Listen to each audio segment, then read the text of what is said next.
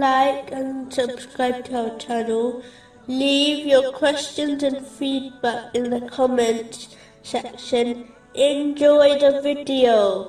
Continuing from the last podcast, which was discussing chapter 33, verse 48. And rely upon Allah, and sufficient is Allah as disposer of affairs. Trusting in Allah, the Exalted, has already been discussed in detail in this podcast series, specifically in Al-Ahzab, parts 12 to 14. But sum up, true trust in Allah, the Exalted, is to use the means Allah, the Exalted, provided a person, such as their physical strength, in order to obtain what is beneficial and lawful in this world, according to the teachings of Islam, and then trust that Allah, the Exalted, will choose the best outcome for them, even if they do not understand the wisdom behind His choice. The aim of trusting in Allah, the Exalted, is not to cause one to give up using the means He has created, as this would make them useless, and Allah, the Exalted, does not create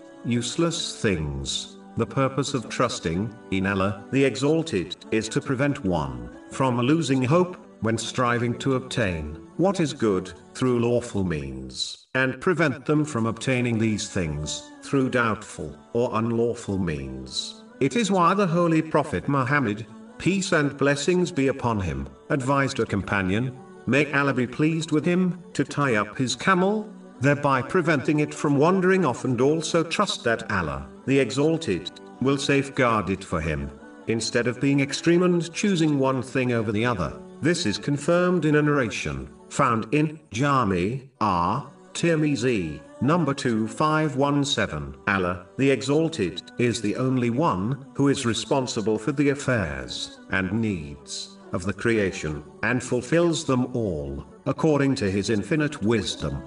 A Muslim who understands this name will entrust all their affairs to only Allah, the Exalted, knowing He only chooses the best for His servants. They will prove this by being patient and even content in times of difficulty, and grateful in times of ease. If they persevere on this, they may even reach the level where they are grateful in every situation, knowing the trustee is looking after their affairs in the best possible way. Chapter 65, verse 3.